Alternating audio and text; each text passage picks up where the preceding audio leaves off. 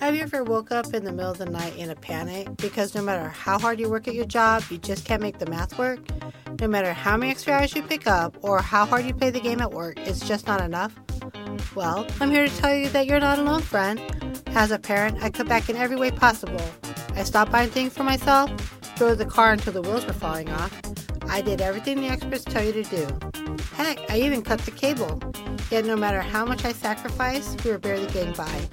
Eventually, it became painfully obvious that if I didn't get my act together, my son would wind up just as lost as me, and that gave me the courage to just keep fighting. You know that feeling? The pit in the bottom of your stomach that serves as a reminder that you're failing miserably at the one thing you promised your child when you hold him in your arms for the first time, that come hell or high water his life was going to be better? Well, that was me, and I was so depressed, and to be completely honest, I fell into the darkest hole. I saw the person I had become, and I was just so unhappy with myself that I shut everyone out.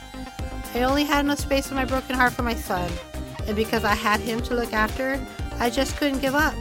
So I strove for years trying to regain my confidence, but was held back by the limitations I placed on myself. So I set out to improve our odds of winning by learning all the things I never learned growing up. I set out to find the right players and the right game plan to help us have the winner's edge. I went out and got an investment license, read the financial books, attended conferences and workshops, and created a plan to get my finances in order. But most importantly, I got 100 with my son. Told him the truth about our money situation and promised him we'd figure it out together. And what I found blew my mind. This wasn't complicated at all. Most of the people thriving in our communities weren't any smarter or more deserving of financial peace. They just had the financial cheat code of the game of wealth. They leveraged the power of relationships to better the chances of success, but most importantly, they understood that personal impact was a prerequisite to community impact. And that brings us to this podcast and to you.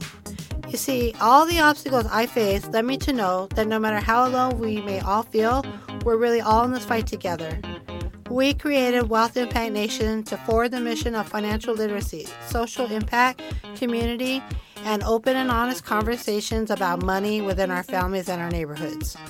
We all know that our nation falls embarrassingly short on financial literacy, and that this next generation is inheriting an economy that is fragile and in need of creative solutions to solve the issues facing us, like student loan debt, income disparity, and stagnant wage growth.